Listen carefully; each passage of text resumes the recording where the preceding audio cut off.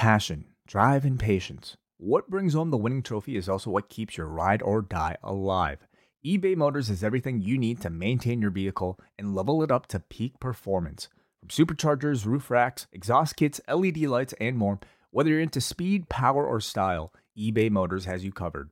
With over 122 million parts for your number one ride or die, you'll always find exactly what you're looking for. And with eBay Guaranteed Fit, your part is guaranteed to fit your ride every time or your money back. Because with eBay Motors, you're burning rubber, not cash. With all the parts you need at the prices you want, it's easy to turn your car into the MVP and bring home that win. Keep your ride or die alive at ebaymotors.com. Eligible items only. Exclusions apply. Say goodbye to your credit card rewards. Greedy corporate mega stores, led by Walmart and Target, are pushing for a law in Congress to take away your hard-earned cash back and travel points to line their pockets. The Durbin-Marshall credit card bill would enact harmful credit card routing mandates that would end credit card rewards as we know it. If you love your credit card rewards, tell your lawmakers, hands off my rewards. Tell them to oppose the Durbin-Marshall credit card bill.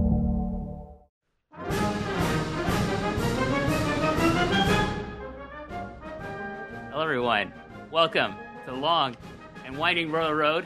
My name's W.H. Park, and this show is a show dedicated to the greatest period of in-ring wrestling in the history of professional wrestling, at least in my opinion, and in the opinion of many people, including my guest today, who we'll get to in a second. But so this show is a celebration of 1990s All Japan Pro Wrestling, the era of the Royal Road, the King's Road. The greatest booker maybe in the history of professional wrestling, Giant Baba, and the people who brought his vision to life, the four pillars: Mizuhara Misawa, Toshiaki Kawada, Kenta Kobashi, Akira Taue, and of course Stan Hansen, Jun Akiyama, and others. And later on, Vader, he would come in and he'd be part of that whole scene as well.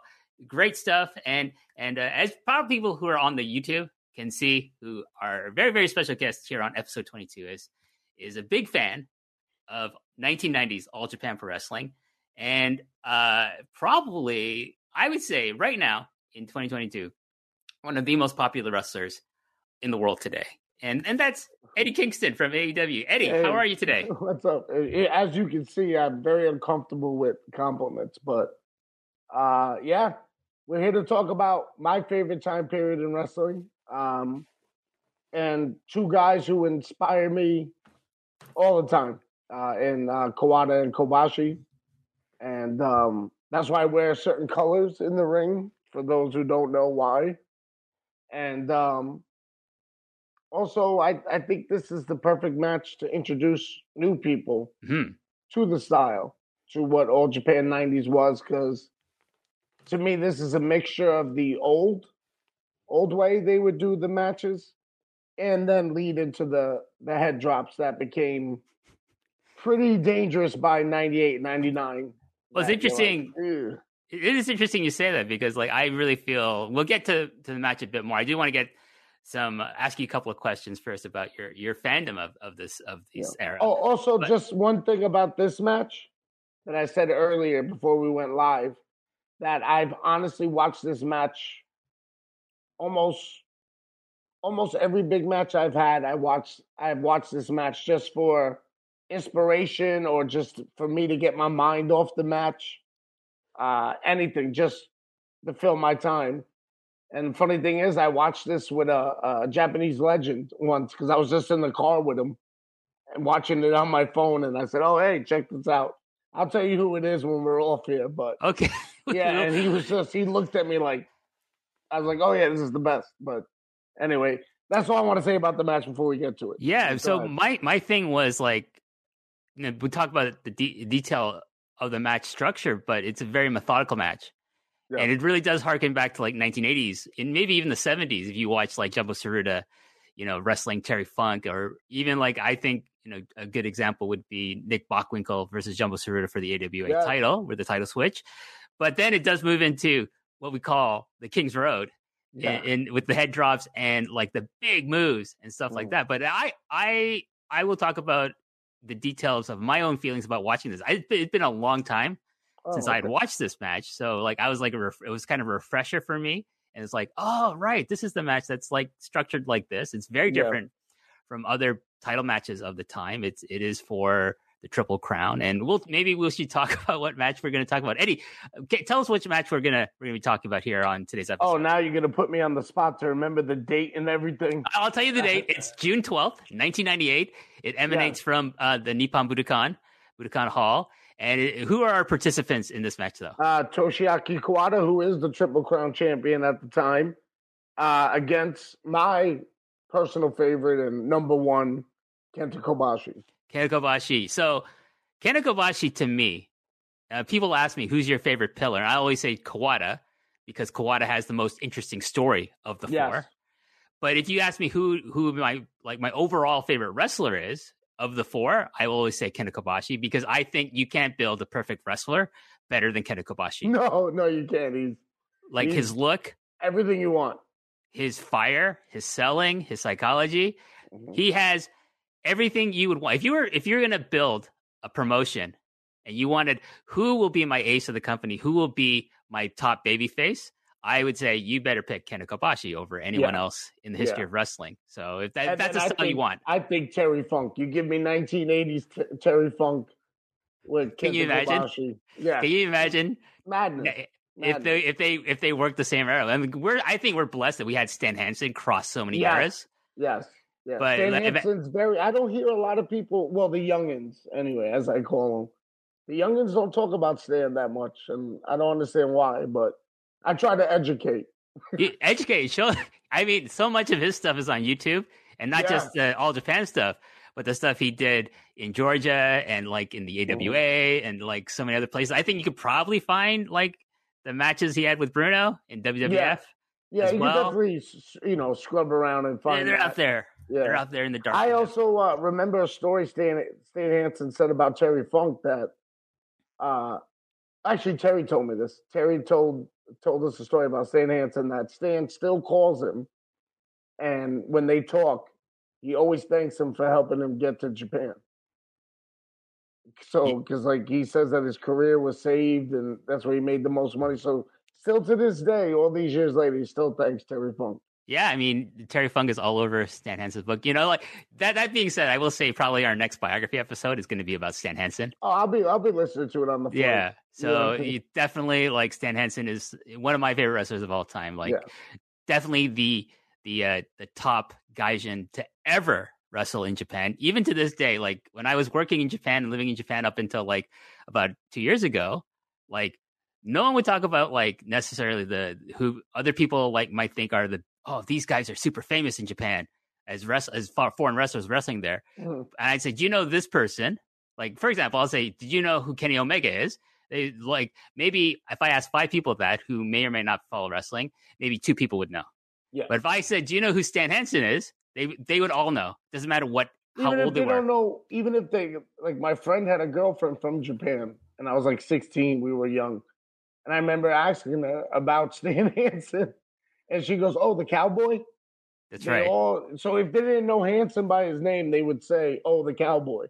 He permeated Japanese pop culture to such an extent for so long that it's like he's an institution, like a cultural institution, not a wrestling institution, but a cultural institution. Yeah, guys like him and Dory and Terry Funk were like your stereotypical Americans at that time, the big cowboys. That's right. And you know what I mean, the crazy guys. That was like the stereotypical American for the Japanese crowds at that time. And they just fell in love with him. I tell everyone, you don't know what over is until you see Terry Funk walk into the ring in Japan or the Rock and Roll Express in Mid-South and in NWA. Like, that's over. Yeah. Like Stan Hansen was just a different animal. Him and Brody, of course. And then Brody. Yeah, Brody still talked about to this day.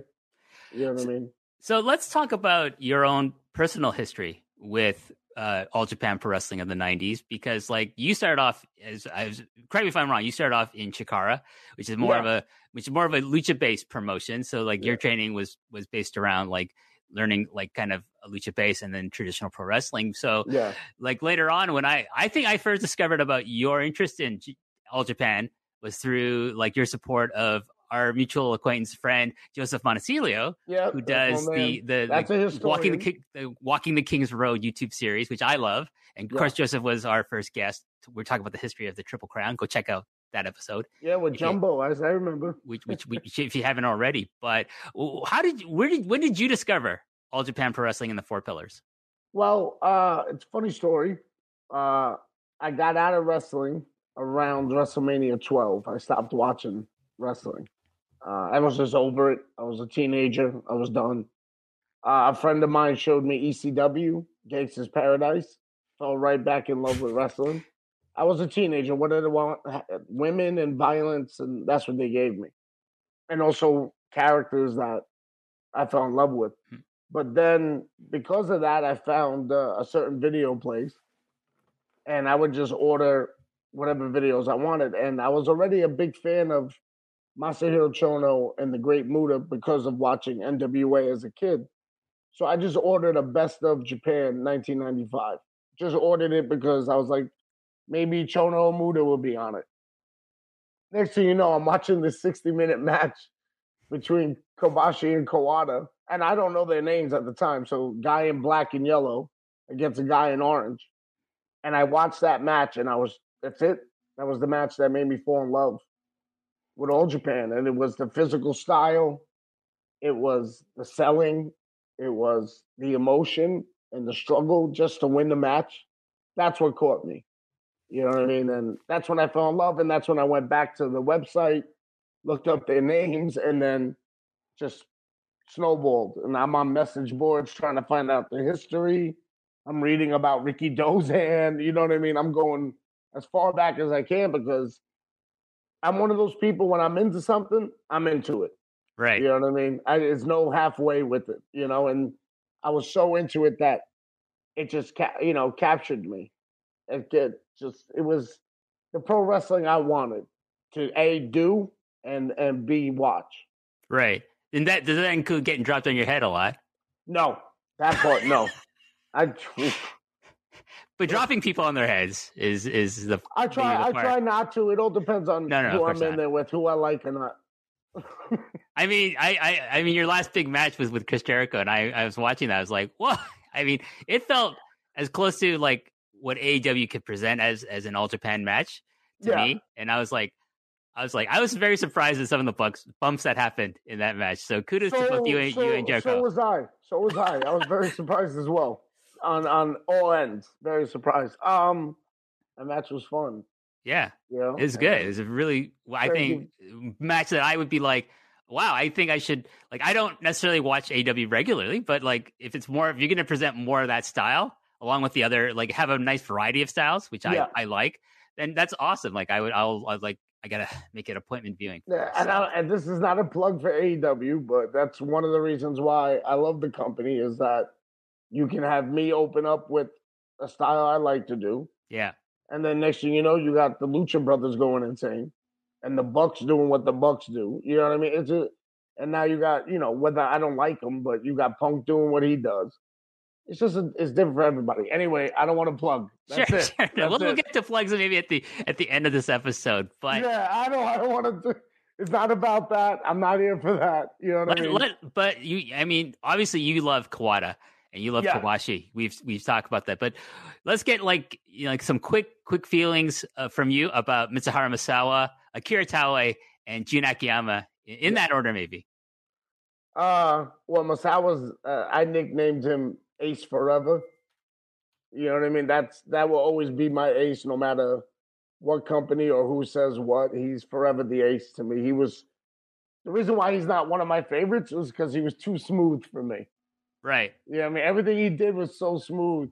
Even the elbow, even though it looked like death on guys, it still was so smooth, and it was too smooth for me. But that does not mean I don't appreciate the greatness that he was, and I understand why he was loved and what he was, And he was, for the Japanese culture, for those who don't know, he was a pretty guy to them. So the women loved him. The men loved how he, people say, oh, he didn't sell that time out. He sold the way he was supposed to sell. the way the Ace was supposed to sell. He was for the Japanese people. He wasn't going to be westernized, I guess you could say, with his selling the way Kobashi and Kawada are. You know what I mean? It was more the Japanese culture of selling, like shrugging it off or wiping, the eyebrow or, feeling it. But he also so different from when he wrestled Gaijin. You know what I mean? Than when he wrestled the other pillars. Anyway, I can get into that. Sure. Anyway, to Taue. me, anyway, Misawa is the ace forever. Love him. Taue, to me, is so underrated. Oh, yeah. And so funny to me. Because he plays his role so great. As, you know what I mean, the dirty guy of the group. You know what I mean? The guy who doesn't mind taking a little bit of a shortcut. You know what I mean? And to me, he's so underrated. And, you know what I mean? He was a big inspiration for the match with me and Chris. He was a very big inspiration for that match. But they couldn't be All Japan Kings Road style without Taue. He's you can't replace someone like him. Also, he's part of two of the best tag teams of all time. The one with Jumbo and, of course, the Holy Demon Army with Kawada. Yeah. So, like, I was like, when I did the Taue biography episode, I was just like, this guy needs to get into the Observer Hall of Fame. Like, why people haven't voted for him up until that point? I'm like, that's nuts. And I think I convinced John Pollock. Maybe I didn't convince John. I think John was already on board with the Taue getting to the Hall of Fame and stuff like that. But well, hey John, if you're watching this, I know John's watching this, so he's like, oh shit, he don't worry, he told me I voted for Taue this year, so no worries about that. But let's talk about someone I know you are a huge fan of, as someone I think who's on your bucket list to wrestle one day. That's Jun Akiyama. Yeah, that's my dream match is with Jun Akiyama. One, because I'm a fan, and two, I can learn from him. I'm still trying to learn. After 20 years of wrestling, I don't know anything, so I'm still trying to learn everything. So being able to go and wrestle against someone like Jun Akiyama, I can learn a lot from, especially about the style and what Baba taught him as well. Like I said, I'm a little bit of a historian, so I want to know what everyone taught him, and also fight him and smack him and suplex him, and you got to tuck in your shirt. You cannot wear your shirt loose, because that's against the Baba way. Okay, well, that's what I'll do. As soon as I see him, I'll start tucking in the shirt. Tucking the shirt. I think he's the guy probably like, no, I don't want to tuck my shirt in, Baba. I'm too young for that shit. So, well, that's one of the things that also attracted me to him, is that he seemed like a little cheeky guy. Like everybody else, Kobashi, Kawada, Taue were, you know what I mean? And Kawada was just angry. That's the way I saw it.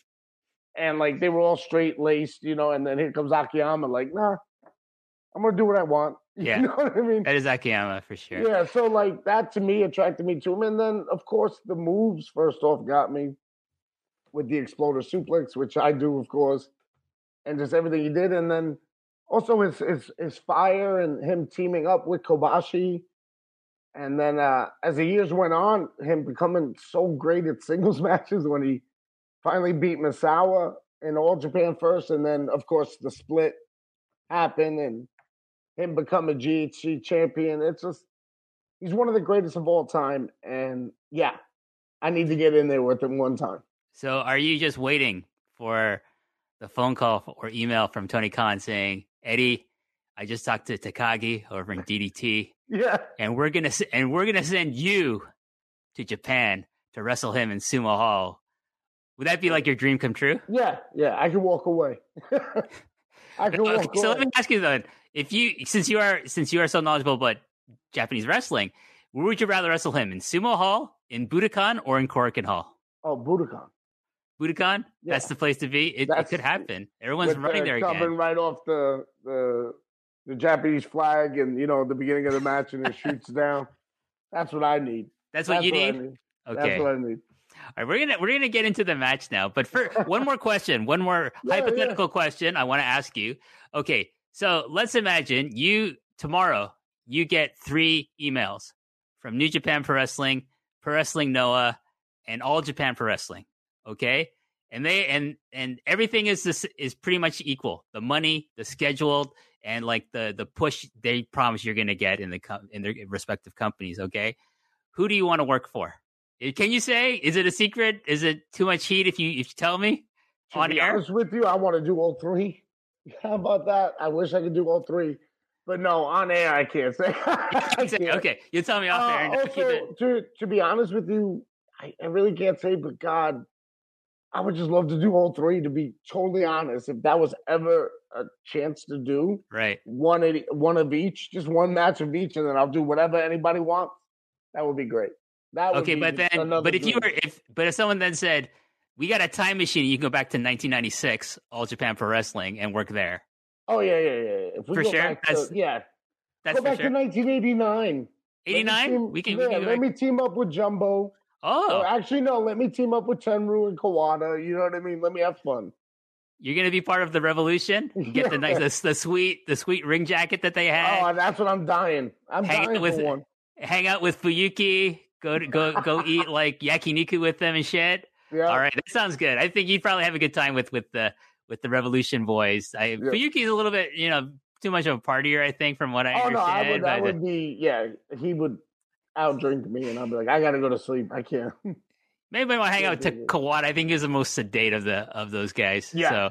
But let's get into this match. This is from June 12th, 1998. It is for the Triple Crown. Toshiaki Kawada has just achieved his career goal of finally defeating Mitsuharu Misawa for that title. And his kind of goal from this point on is to kind of have as long a title reign as Misawa's had with any of his previous three reigns, which would be, very hard to accomplish, and no one's ever accomplished that during the pre-split era of the Triple Crown's history. But that's Kawada's story going into this match. Like he did it. He finally beat Misawa. Yeah.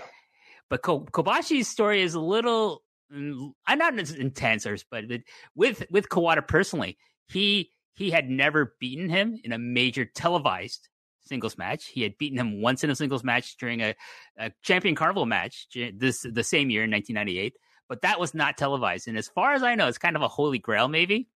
It's never been broadcast. I've never seen it. I've never seen it either. Also, the only time he ever got close of beating Kawada the two times was draws. Yeah, he's only had draws with him. One was during his own first reign as the Triple Crown champion. After he beat Taue, he had a match with Kawada defending the title. He didn't beat him, but Kawada didn't beat him either. It went to a 60-minute Broadway. That's the one that I watched in 95. That was it. And that was it. That got you into where we are now. That's brought you to the long and winding road here. So this is his thing. He wants to beat Kawada. I think more than get the Triple Crown, I feel he wants to beat Kawada.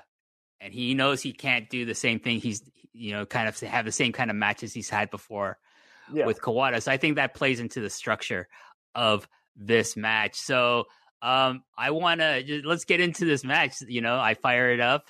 Well, before we get into it, here's a story I heard, a rumor. Again, okay, don't know, but this is his first defense of the title, Kawada, after he finally beat Misawa in the Tokyo Dome.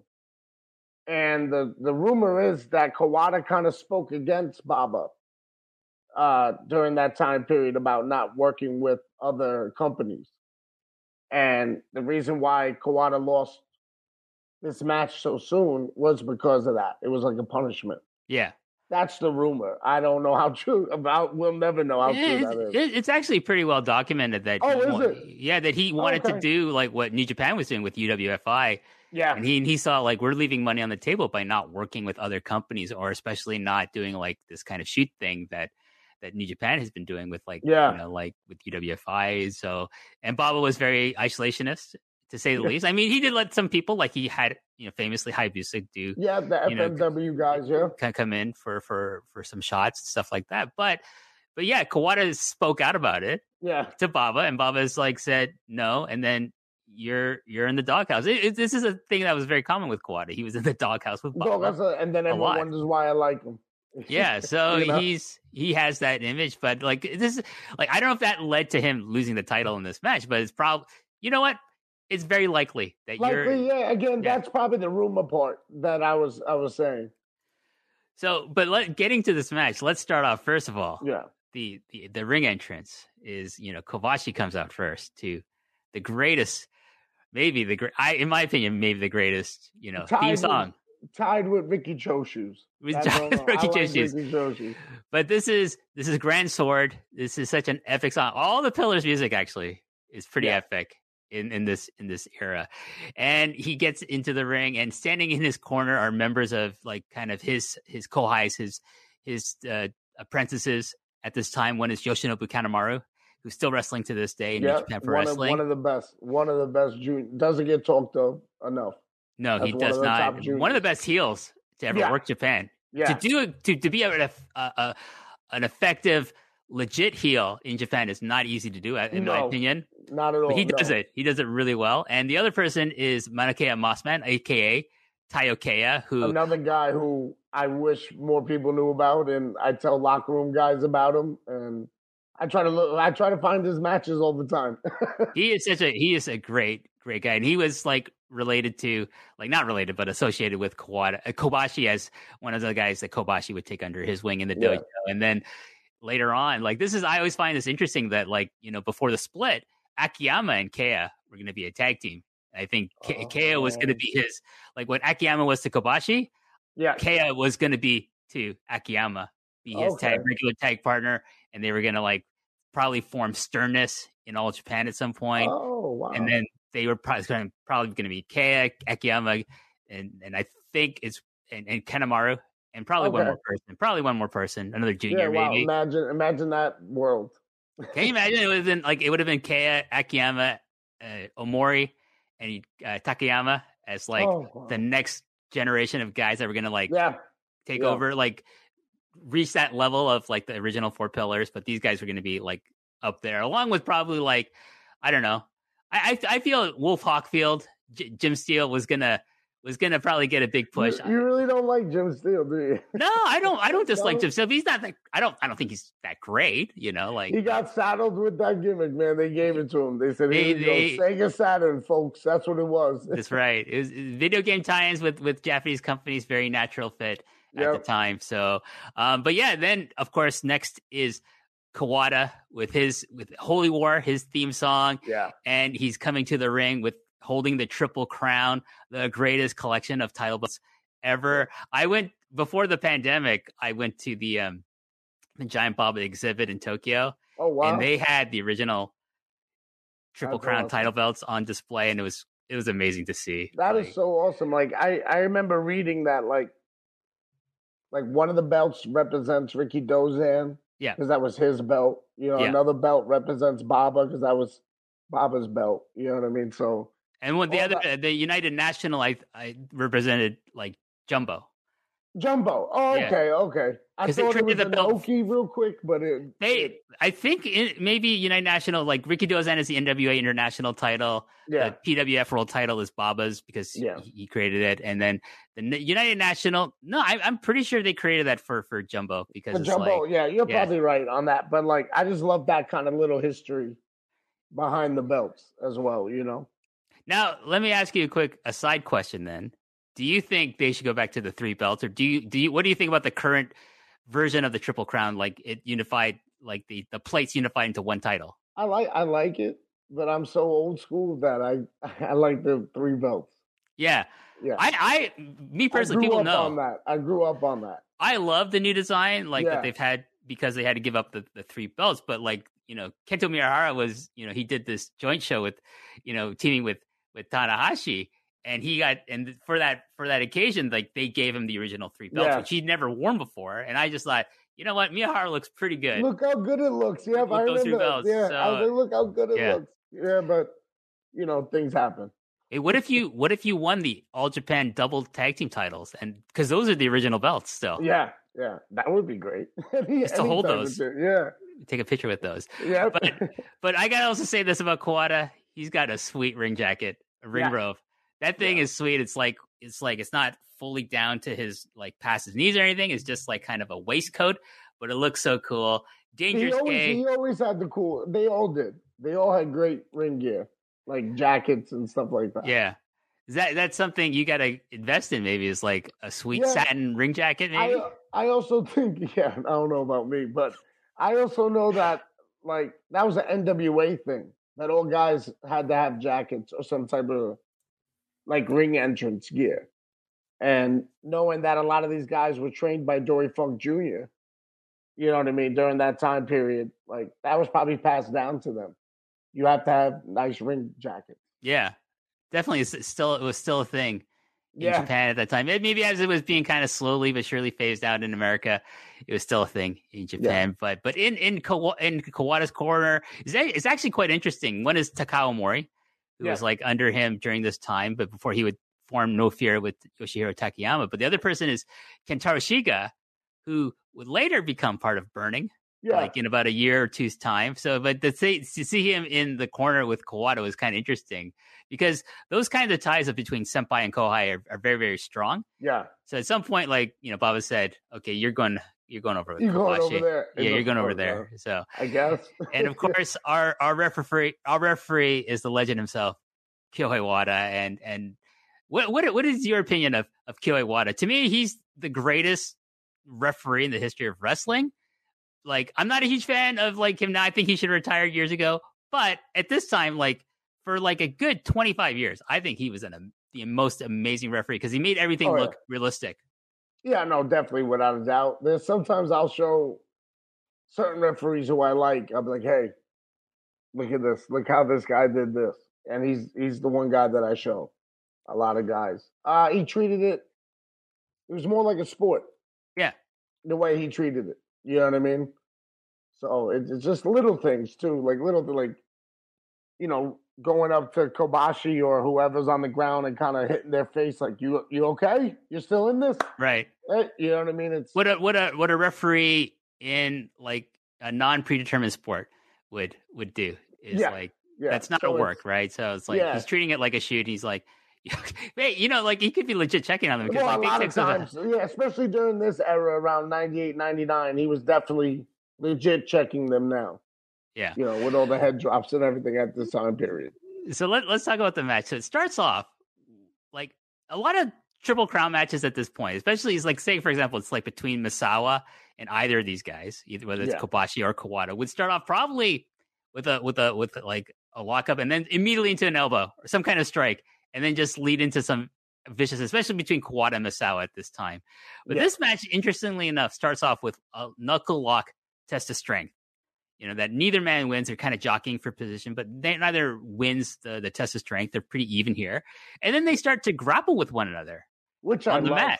Which I was like, whoa, okay, this is very unlike a Triple Crown match at this time because the intensity would just pretty much start almost right off the bat with the, depending on who was in there. Yeah, it was mostly because they've wrestled each other a million times already. But so they're going right into it. But this one, like I was telling you before, had that old school 1989, early 90s feel to a Triple Crown match.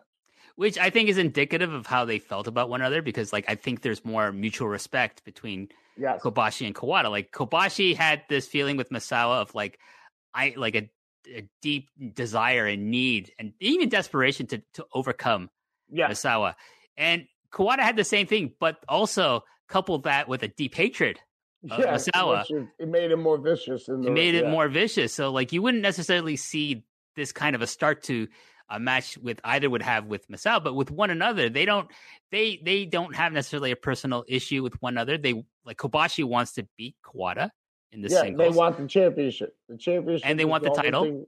Like, you have the backstory with Kobashi only doing draws and never beating him on a televised singles match, but the number one most important thing is getting the championship. This is why we're in wrestling, is to be a champion. So the championship should be, but at this point in time, they're still treating it like it's still number one.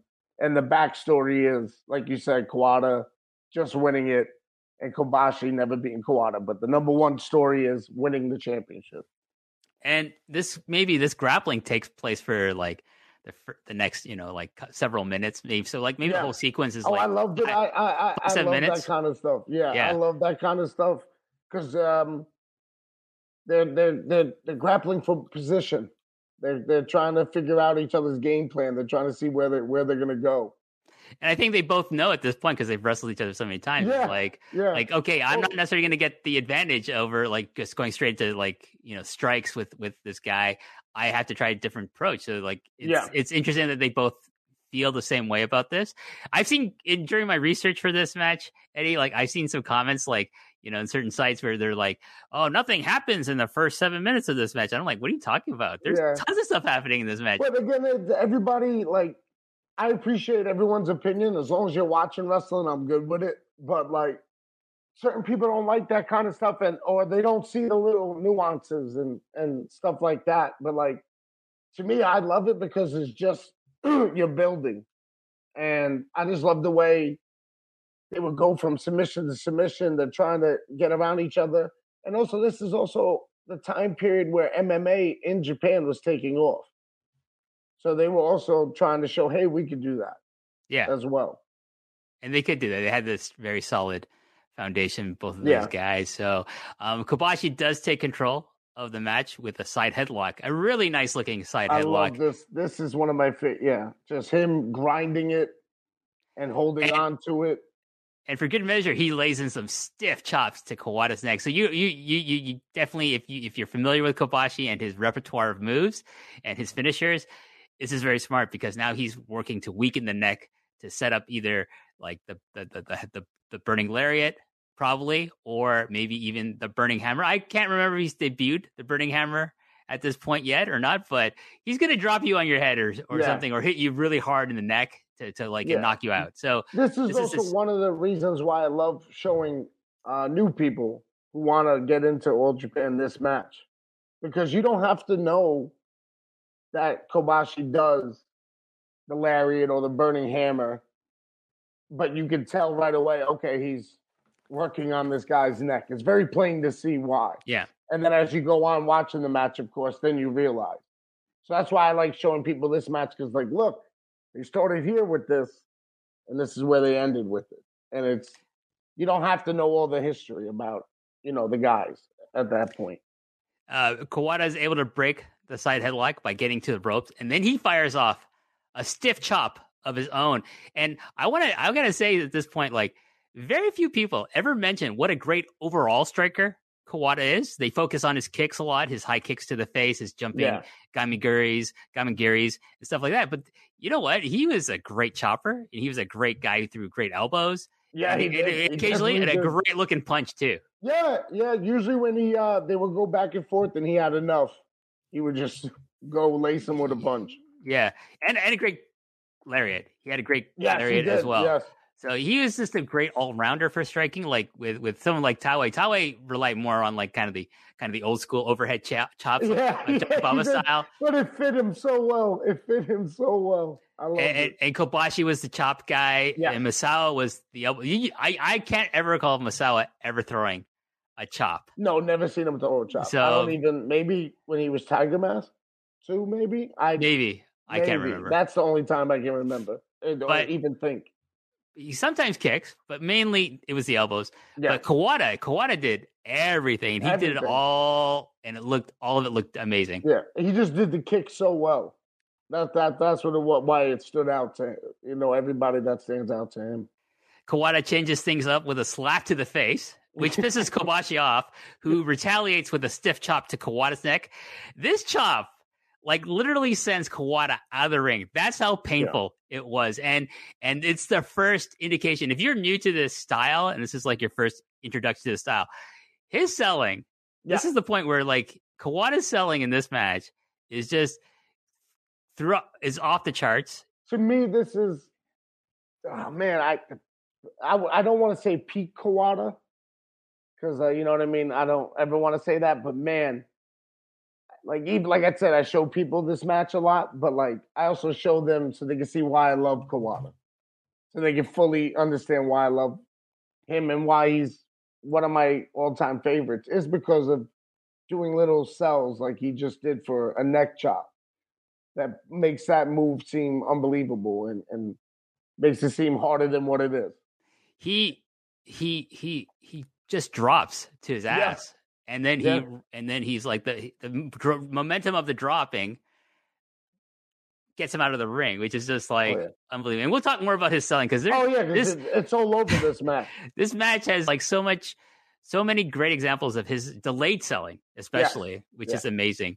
Kobashi follows Kawada out to the ring, to the floor, and tries to whip Kawada into the barricade. But Kawada needs a breather and is able to land his own chop to Kobashi's neck, which allows him to roll back inside the ring. Usually I was expecting, like, I see him hit Kobashi with his own chop, and then I thought, okay, he's going to whip into the guardrail. No, he's like, I need a breather. I need to get away from him. So he just rolls back in the ring, which I thought was really great, especially on my second viewing of this match. Yes. When you start realizing what kind of story they're trying to tell after watching it multiple times, you see how he's still selling that neck chop. He's trying to get away. He's trying to gather his thoughts, I guess, as you could say. Yeah, Kobashi pretty much smells blood in the water here because he gets back into the ring, follows Kawada in, and he goes for a front neck lock. And obviously, this is all designed to like weaken his neck. Yeah, right to his neck. Yep. Right to his neck.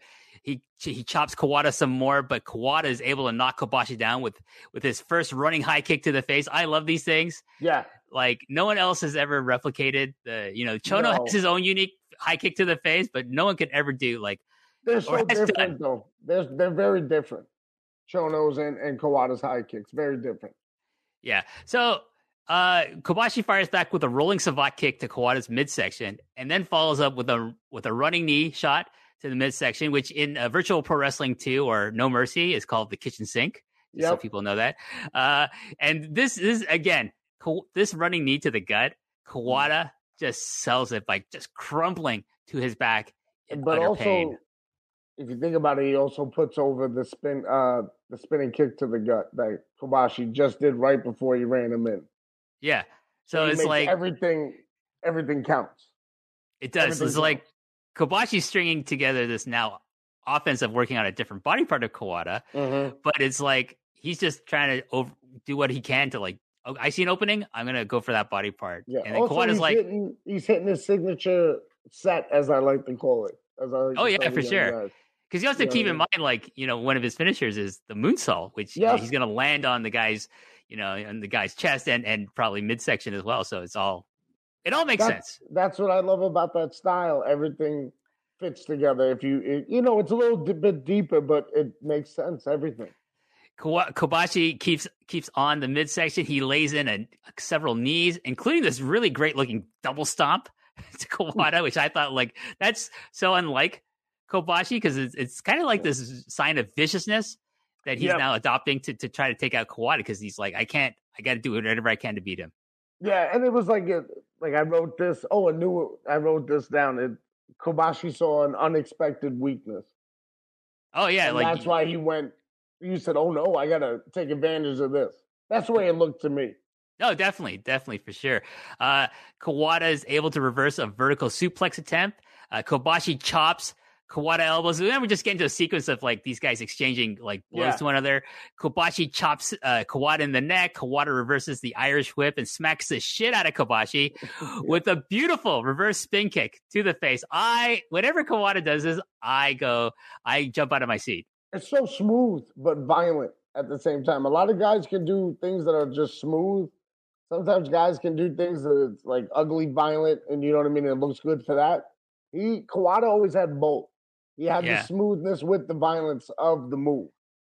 I think that's why he has the rep with like a lot of the foreign wrestlers of like he's trying to kill me. He's trying to yeah. No, that's how he works, and everyone else who works with him like understands that and accepts it. And it's like, well, we're just gonna give it back to him tenfold as well. So exactly. Kobashi gets knocked out to the floor. He tries to get back in, but Kawada knocks him off the apron with a running high kick to the face that sends him straight back. He sends him flying into the guardrail. Yeah. And I'm sure you've taken this kind of a bump before in your career, Eddie. It's not fun. I imagine. Not fun at all. Especially like the momentum of flying through the air and you're going down from like the elevated part of the apron down to the guardrail. So, but this is something that these guys do like pretty much constantly. Every night. And well, not every night, but the big shows. Yeah. Yeah, for sure. Big shows, Say goodbye to your credit card rewards. Greedy corporate mega stores, led by Walmart and Target, are pushing for a law in Congress to take away your hard-earned cash back and travel points to line their pockets. The Durbin-Marshall credit card bill would enact harmful credit card routing mandates that would end credit card rewards as we know it. If you love your credit card rewards, tell your lawmakers, hands off my rewards. Tell them to oppose the Durbin-Marshall credit card bill. Then we get the signature Kawada kicks, peppering Kobashi's face. Yeah, I just when it's on with Kawada when he starts kicking you in the face with his Kawada kicks. Yeah. What was your thought when you first saw him do the Kawada kicks to the face? I thought it was the coolest thing in the world, but I didn't understand how the guys I was always about technique. I wanted to know how he didn't break the guys' faces every time. But it looked so good at the same time. It looked like he was breaking them. Maybe sometimes he did, but not naming names. But do you think anyone has ever successfully replicated the Kawada kicks? Because a lot of people try to do it. Yeah, I'm going to say low key. You know what I mean? I know. Look, I know the guy. I like him. So there it is. You know what I mean? But yeah, low key definitely. Loki, adopts a lot of the Kawada style with the kicks and stuff like that, and definitely. I mean, I would assume he's a big fan of Toshiaki Kawada. So yeah, we talk about that. Kobashi retaliates with chops to the chest. There's more Kawada kicks, a slap exchange between these two. Just the emotions, Eddie, at this point are at an all-time high in this point of the match. And also around this time, you saw the exchanges, but not as slapping each other in the face like this. You didn't see these exchanges a lot. Nowadays, you see it all the time. But at this point in time, you didn't really always see that. And they were just taking things slow. Usually you would see maybe a guy go for a chop, he ducks it, big German or something. About this point in the match, about 10 minutes, 11 minutes in. But they're still building. And they're doing it with strikes, and they're trying to just beat each other up to win. Kobashi does win the slap exchange, and Kawada does this awesome delay stagger that we were talking about. Yeah, it's just I think I rewound this on YouTube maybe 5 times just because it's so beautiful. I don't know if you notice I when I do certain things, people can go. A lot of times, okay, I'll put it like this: when I show people this match, a lot of times they'll come back to me and go, "Oh, that's where you got that from," and I go, I'm not trying to steal it or bastardize it. I'm trying to do it right. But yeah, things like that by Kawada is just such beauty to it. You know what I mean? Because he's still trying to fight through the pain. That to me is the perfect definition of fighting spirit. To me, the greatest sellers in the history of wrestling, two of the greatest, are him and Shinjiro Otani. Yes. These guys were when I started watching Japanese wrestling, which was in the 90s, is oh my God, these guys are on a different level. Kawada's doing it in All Japan and Otani's doing it in the New Japan Junior Division. Yeah. So it's just it's just a thing of beauty. From here, we get a Kobashi DDT. The second one is blocked by Kawada, who lays in some stiff kick to Kobashi's back. Beautiful, brutal.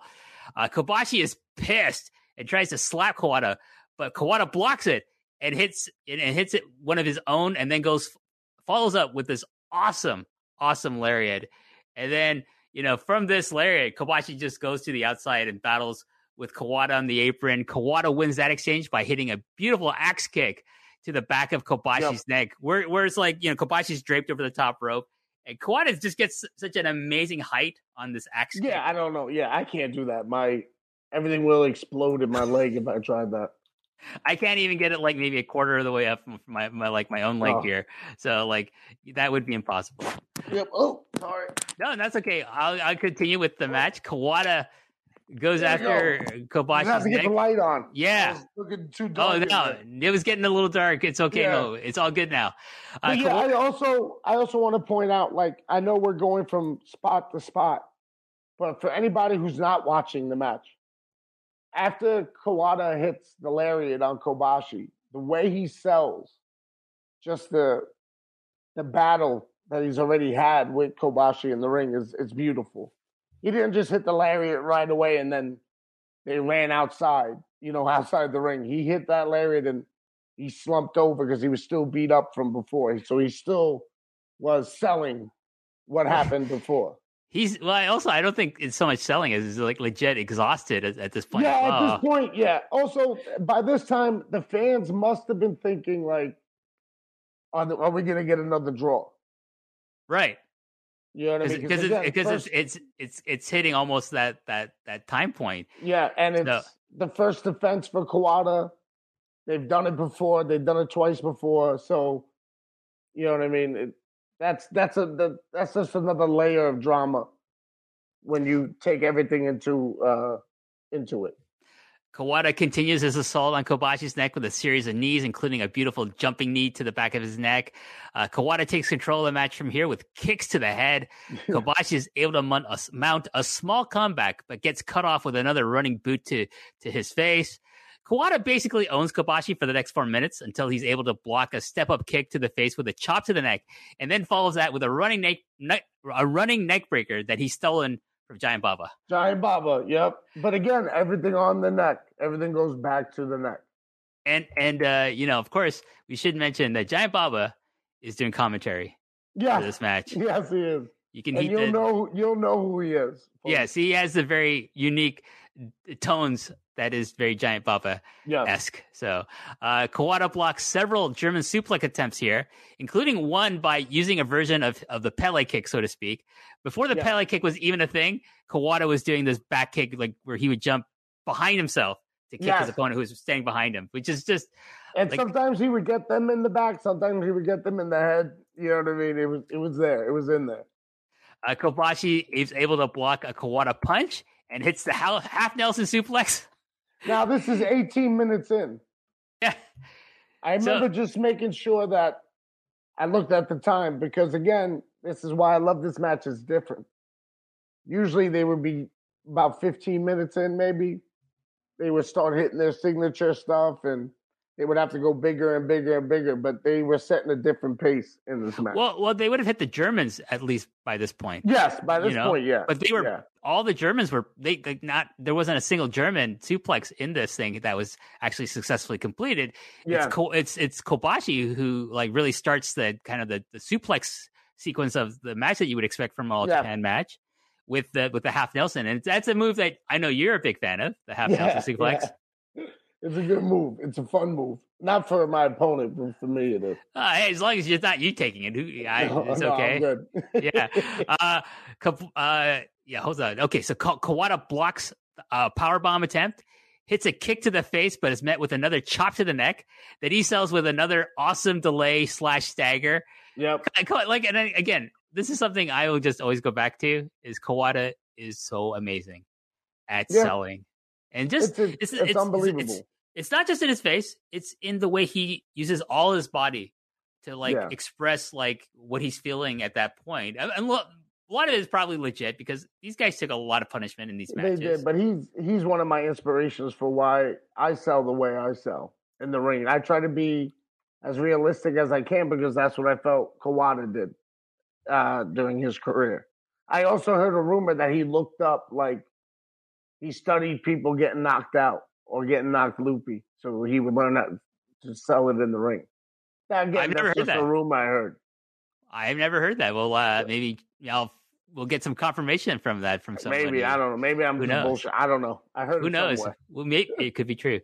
From here, Kobashi is able to hit the powerbomb. He then rolls Kawada up and hits a tiger suplex that he's stolen from Misawa because this is not a Kobashi move. This is a Misawa move. Because now he's like thinking, I got to use Misawa. Misawa can beat this guy with this move. With this move, the release tiger suplex. Yeah, and it's the release version, and this sends Kawada into another fucking dimension.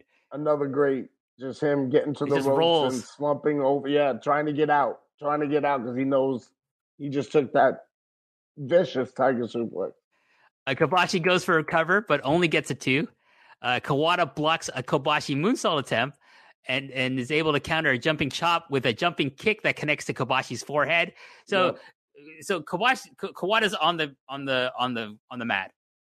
Kobashi's on the top. I'm sitting on the second or the top rope, and then he's going to jump to hit him with a chop, but Kawada jumps up and lands his jumping high kick to Kobashi's forehead. The timing, the aiming of this, it's unbelievable. And this is like, what, Eddie, where are we at? Like 20 minutes into this About matchup? 20 at this point, yeah. Definitely about 20 minutes. And like I said, it's 18 minutes, I made sure to check for the half Nelson suplex.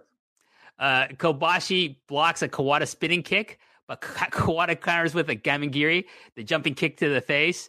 I love it. I love it more than the Enziguri. I love the Gamagiri a lot more. Oh, yeah. I think it looks better. You know, also, again, I'm a technique guy, so seeing how he didn't murder when he could have, it's a thing of beauty to me. Kawada then lays into Kobashi with a combo of stiff kicks to the back and stiff chops to the chest. Actually, very reminiscent of something like his mentor, Genichiro Tenryu, would do in the corner, like peppering you with punches and chops. But Kawada doesn't do that. He does something kind of like that, but with his own signature with the kicks to the back. And it's just like a complete assault. What is it? What must it feel like to get assaulted like that? Both like the front portion of your body and the back. It's a no-win situation. You don't know where to go, what to grab, where to, rub. Like, where's the pain coming from? You don't know. This is all while Kobashi's in a seated position. So essentially, he's defenseless at this point. At Kawada's mercy. Kobashi reverses a brainbuster attempt and goes for a cover, but Kawada kicks out and then hits an awesome string of a super kick to the face. Well, a kind of a version of super kick. Yeah. A layer to the back of the head and another jumping kick to the face, and then spikes Kobashi with the back drop driver, all within a 2-minute time frame. It's awesome. And the funny thing is, if with the history part, maybe I'm looking too deep into it, No. The sequence that he did was, besides the backdrop driver, was the same sequence he pulled off against Dr. Death to win the Triple Crown the first time. And so it was like lariat to the back of the neck and then a Gamaguri and then the pin. But then he added in the backdrop driver, which in the tag matches, like the world famous tag matches, he's beaten Kobashi with before. So that's why the people who were in the know at the time are going so insane at this point in the match. And these fans are all like, they've been following it. They know. Yeah. They don't have to. It's a little detail. To me, that's Kings Road styles, the little details like that. And it's not like they can go back and like go onto YouTube and watch it. No, it didn't exist back then. But also now, if I put this on for somebody who they don't need to know the whole history. You know what I mean? They just know Kawada's the guy that's throwing the kicks. You know what I mean? And now he's trying to win, and now they're like, oh God, you can still enjoy it without knowing the backstory. So like, there's no. What is the word? Gatekeeping? Is that right? Yes, I think maybe. I don't know. Like it's not like you're not. You can't watch. You can't watch this. You won't understand it. You won't. Yeah, no. Matches like this. Matches like this, everybody can understand. Yeah, everyone can understand the struggle and the pain and wanting to win. Well, hopefully, if they watch this match and they want to get more details, they're listening to us, right? Yeah, hopefully. And they're getting the that's why they did that. Yeah. Kawada lays in more strikes and hits the folding powerbomb, but only gets a 2. Yep. Kawada hits another folding powerbomb, but this is like in a mid card match and on a house show. Like this is going to be a finisher for someone lower than Kobashi, but you can't kick Kobashi down with his folding powerbomb. You're going to need multiple power bombs, and that was the thing that they did to tell stories with each other, especially, is that they would always have to either hit their finisher multiple times or come up with a new finish, which was always a dangerous move. Yeah. But for each other only. You know what I mean? So it made the matches mean a little bit more when it would happen, and also made the guys stronger. You know what I mean? It made the 4 pillars stand out because they would kick out of finishers, or it would take a new move, or it would take multiple times hitting the finish to win. So, yeah, it's going to take more than just 2 power bombs, 3 power bombs to beat Kobashi. He switched. Kawada does switch it up, and then he starts applying the stretch plum, a move invented by Joshi wrestler Plum Marco. And I love this move. So do I.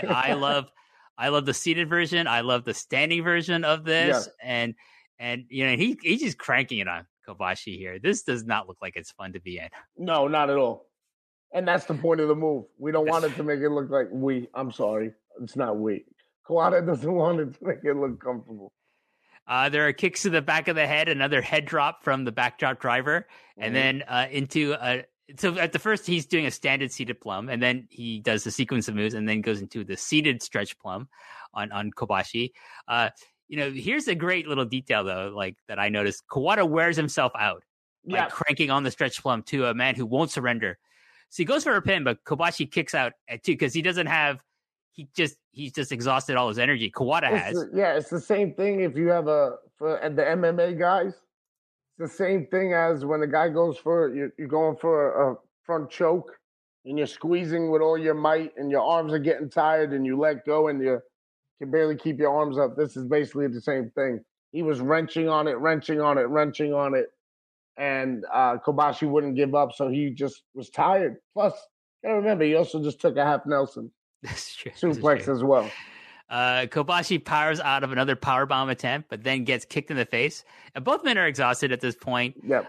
Kobashi survives another series of kicks from Kawada, and then catches Kawada's leg and hits one of the nastiest looking dragon screw leg whips I've ever seen. I kind of think he goes the other way as like a Tatsumi Fujinami would do it or a great Muto would do it. I think he goes the opposite way. But the way Kawada, oh my God, the way Kawada sold it, and you continue. I mean, it's just like the angle that his leg bent. Like I am surprised. That's a very scary move. Even if you do know what you're doing like that, it's still scary. Kawada recovers from them. He hits another high kick, but it doesn't have as much momentum and or power. So Kobashi is able to shrug it off and hits Kawada with a stiff lariat, but only gets a 2 count. Kobashi signals for his moonsault, but Kawada smartly he rolls out of range of it, which I thought I'm just gonna do the simplest thing: just get out of the way. Just get out of the way. And this is what I also love about the style is that the psychology of the match, besides the callbacks, was very sport orientated. Like, here's my game plan. This is what I'm gonna do. If I have to switch up the game plan, it's because something happened in the ring, like Kawada selling his gut. Kobashi had to switch his game plan. It's very simple. Get out the way, roll out the way, get out of the way of danger. So it's more sport and fight-oriented psychology. There's another chop exchange that Kobashi wins with a rolling chop to the face. Ooh. Those never look like, those always look like they hurt. I'm surprised you don't see guys who take that move just swell up in their eyes or whatever. I don't know. But again, technique, man. Technique. Kobashi hits his jackknife powerbomb, but only gets a 2. There's a second powerbomb, but no cover. Instead, Kobashi goes to the top rope, hits the moonsault finally for a 1, a 2, kick out, and Budokan Hall is going completely insane now. They're going nuts right now. They're doing the foot stomping. I love that. Yeah, it's amazing.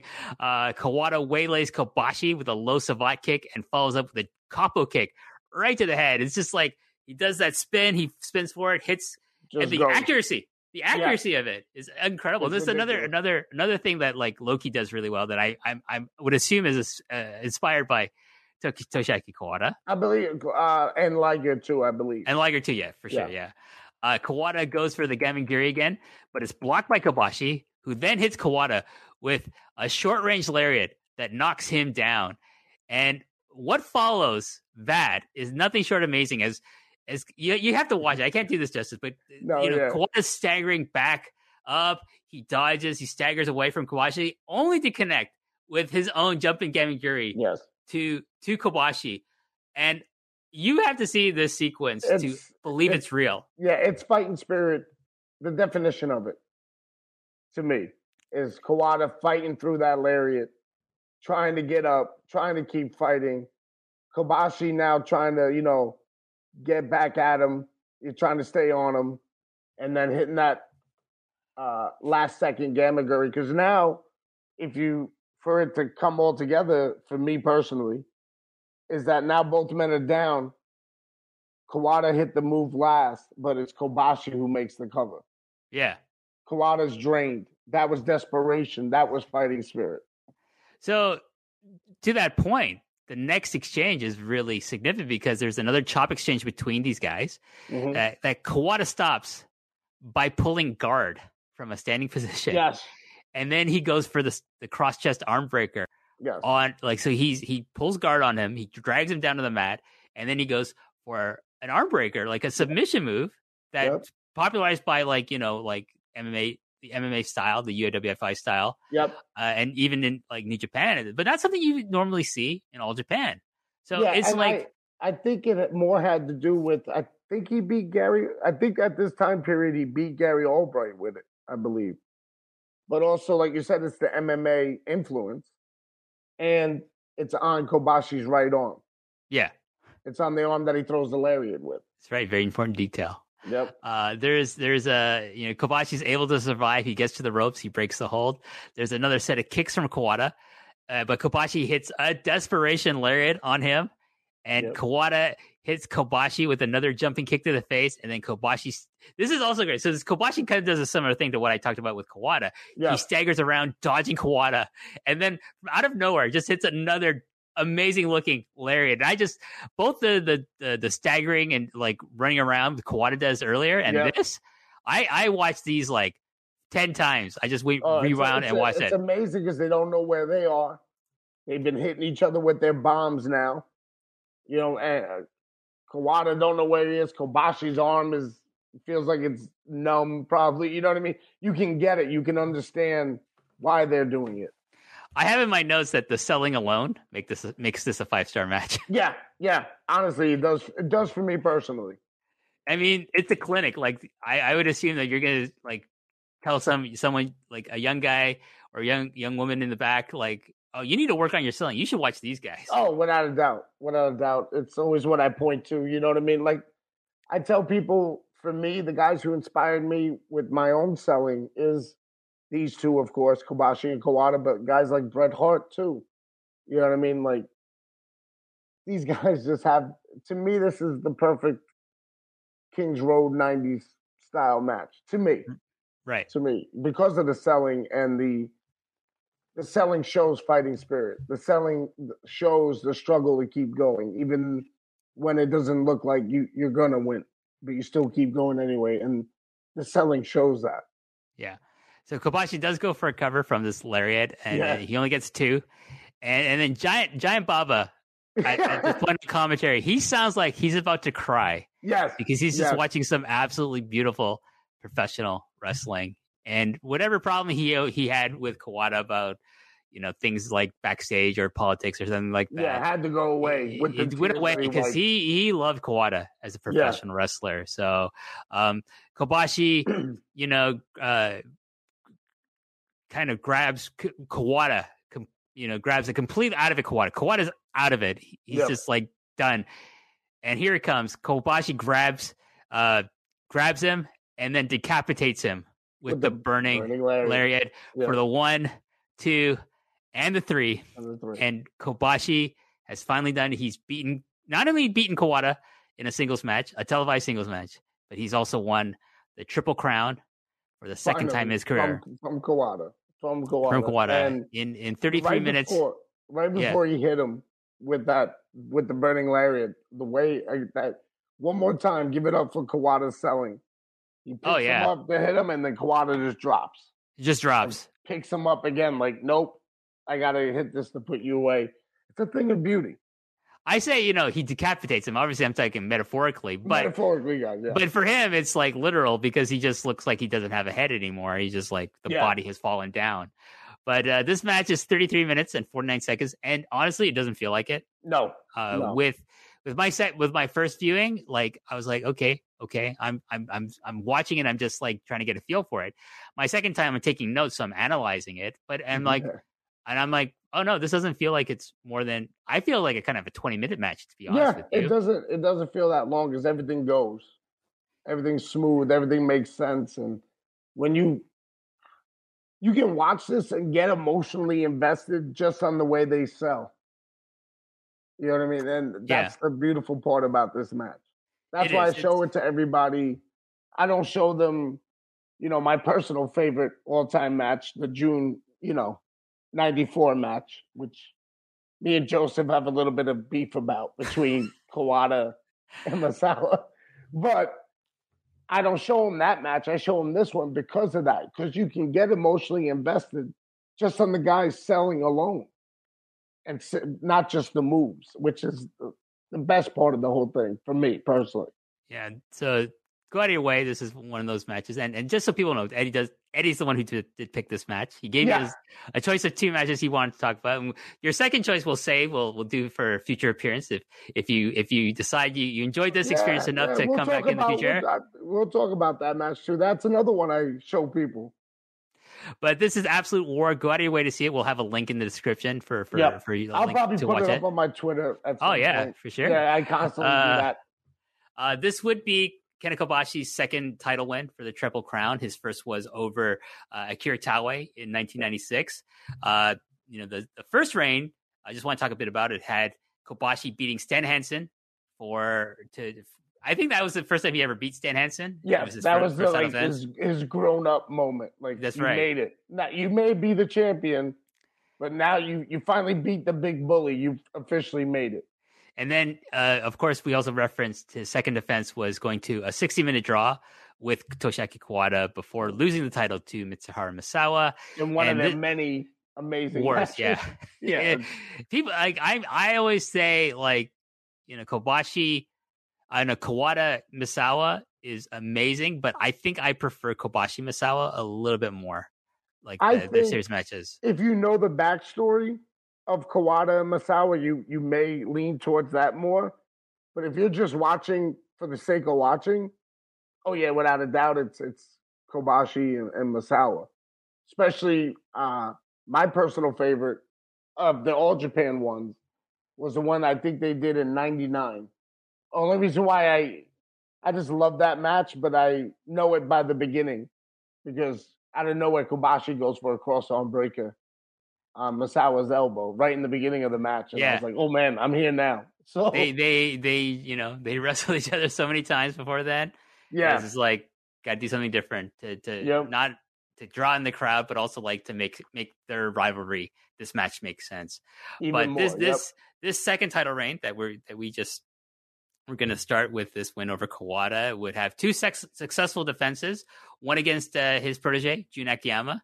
Amazing match. Yep. And a successful title defense against Kawada's tag team partner Akira Taue before losing the title to, you guessed it, Mitsuharu Misawa. So that was, and to people who want to know, like, is Misawa pulling some kind of politics bullshit or something? No. The story was always going to be eventually Kobashi was going to beat Misawa. Because Kobashi was Misawa's choice to be the guy who's going to replace him as the ace of the company. Yeah.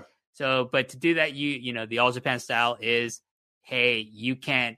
That's the goal you have to attain. We're going to tease that, so you're not going to beat me for a while. Especially, and I've beaten you twice already for this title. So the next time that maybe Kobashi does win a third time against Vader. Yeah. But I think the GHC title, when we see in Pro Wrestling Noah at Budokan, that if the split didn't happen, that would have happened without a doubt. In All Japan. That would have happened between Misawa and Kobashi for the Triple Crown. So that was definitely, he was, well, now we can look at it and break it down, but he was definitely the next one in line. He was going to be the next All Japan ace, if you really think about it. Misawa he was like feeling it, so he wanted to kind of like phase himself down to the mid card, and then Kobashi, you and Akiyama and whoever can kill yourselves now. Yeah, you guys do it. I'm just gonna be the promoter. Control. I'm just gonna be the booker and the promoter. Yeah. So, a great match, Eddie. Thank you so much for picking it. I had a blast watching it. Thank you for talking to me about it. Like I said, I watched this match before every big match, before my recent match with Chris Jericho. I watched this the night before. For some reason, this match brings me a nice calm zen when I watch it. I'm hoping when you, Santana Ortiz, get in the ring with Jericho, Daniel Garcia, and or with the 2.0 guys that you guys are going to recreate maybe the classic Super Generation Army versus Saruta Cork and Hall 6-man tags, maybe. I'm trying to get Monkey, Ortiz, a.k.a. Monkey. That's what I call him, Monkey. I'm getting him to watch more Kikuchi. Oh, is he going to be Kikuchi? I'm telling him, watch more Kikuchi. I like Kikuchi's fire. You going to get Santana to watch more Masanobu Fuchi then? Yes. Yeah. Tell him this to be a real asshole. You know, like be able to hide that punch while the guy's in the headlight right in front of the ref. I love him too. Him and Taue are those guys that I just love because let me tell you something. That's my goal. When I get to a certain age, I want to be like Fuchi and Taue, where it's just, little sneak shots here and there and eye pokes and stuff. It's good. It's all good. Those guys are so amazing. I could talk about this for another hour about everybody. Well, we'll save it for a future episode. I'm assuming you want to come back at some point in the future. Yeah, of course. As long as I don't get in trouble, I'm good. Don't worry about it. Listen, look, I'm wearing this shirt. Okay, so I don't care. It's all good. It's all good. It's nothing to do with you. I know we talked before. Yeah. But I just love this. I love the storytelling and I love this style so much that I just want everyone to know about it. That's why when Joseph comes out with something new, I'm the first one to put it up on my Twitter. Or when you guys have a podcast, I put it up. I don't know. I just want to share the joy that I have watching these matches. And yeah, a lot of them are very long. So guess what, guys? Just watch the highlights. Okay? No, you'll get the gist. It's just... If you love professional wrestling, you don't care like how long these are. Yeah. Like it's not like long for the sake of being long. They're long because they're telling a story. Yeah. And the more you watch it, the more you're rewarded with the small details, like you're saying, Eddie. Yeah. And with that in mind, do you have any plugs you'd like to watch AEW Dynamite and Rampage? There you go. And any pay-per-view we have and any Battle of the Belts. How about that? There you go. Awesome. I don't know my Twitter. My girlfriend's not here to tell me in the background what my Twitter is. Okay. Or we'll get it up on the description. I think probably anyone's watching this knows what your Twitter is. Yeah, I know it's Eddie Kingston 81 on Instagram, where I just put random rap videos up and from the 90s. And recently, it's been Joshi. Stuff. I've been seeing you've been putting a lot of Joshi up. So yeah, well, I'm a huge fan of course Toyota, and I stole my finisher from Aja Kong, but Bull Nakano was my girl. She was my personal favorite, still is. So. Yeah, I try to watch everything. Even if I don't like a certain style, I'll still find the appreciation in it. Because to me, pro wrestling is fucking amazing. Yeah, it is fucking amazing, definitely. And I want everyone to love it. That's especially this style, because this is the style that inspired me and still inspires me, as you can tell in my matches. You know what I mean? Where I try to find all the details I can because of matches like this. All right. Well, before we go, I want to say thank you for tweeting about the Jun Akiyama biography. Well, of course. Thank you for also wearing this shirt on Dynamite. No, seriously. Whatever I know. happened after it's not on you. It was great for us. Great for me personally. Like my Twitter, because I was coming home from work, I wasn't watching it live. And then all of a sudden, I'm just like, why you got all these notifications on my phone? Oh, man. Those are scary. Did you watch it? Did you watch it? Did you watch it? What are you talking about? And then people sending me the clips of you coming out on Dynamite, wearing it at the beginning of the show. I'm like, whoa, awesome. Yeah. And thank you for coming on this show. I really appreciate it. And we'll have you we won't reveal what the second match that you picked. No. We'll save it for the next time you're on. And you can follow me at WHPark9. You can follow all my work here at postwrestling.com. And John and Wade just did a massive job like covering WrestleMania week. But the great audio, the great content continues with Eddie Kingston here on the Long and Winding Road. And we got so many other great shows coming up. You can follow me on Post Perez talking about the overall Japanese scene, as well as MC Later with Waiting at the Cafe Patreon. And we're talking about all the Marvel shows on Disney Plus. So that we do a lot of different things here at Post Wrestling. But until I haven't seen Moon Knight yet. Oh, you haven't seen it yet? I haven't seen it yet. I'm waiting. Okay. No, the first episode is really interesting. Are you a fan of the comic book? Yes. It's a little different from the comic book. I would just say that. Okay. It's different, but like I'm a huge fan of Oscar Isaac, and I think he's fucking amazing in the show. Great actor. So I want to see where it goes. Like first episode was like, okay, it's intriguing. I want to go. But hey, Eddie, you can also listen to me and Wei talk about it every week if you like as well. There he goes. There it is. Analysis as well. There's the businessman. There it is. I love it. So until next time, for Eddie Kingston, thanks to all the listeners. Thank you so much to everyone who's bought the Revive shirt of the Pillar shirt from Post Wrestling.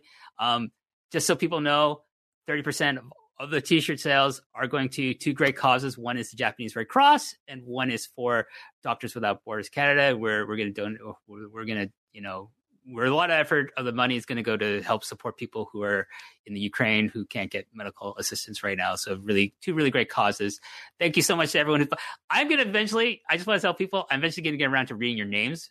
And I'm not boasting here, but we sold so many of these shirts that it's going to take a while for me to organize a list and just kind of do a piecemeal to get to, and then people are still buying the shirt. So there you go. But thank you everyone who bought the shirt. Eddie, I think we sent you the new one. Yeah, you did. If like, your friends in Proud and Powerful need shirts as well, you want to wear them on TV in the future together as a group, we can make that happen. Just hit me up and hit me and Way up in the private messages. We can talk about that later. But until next time, I'll ask them. For Eddie Kingston, thanks for everyone for listening, watching, and until next time, goodbye.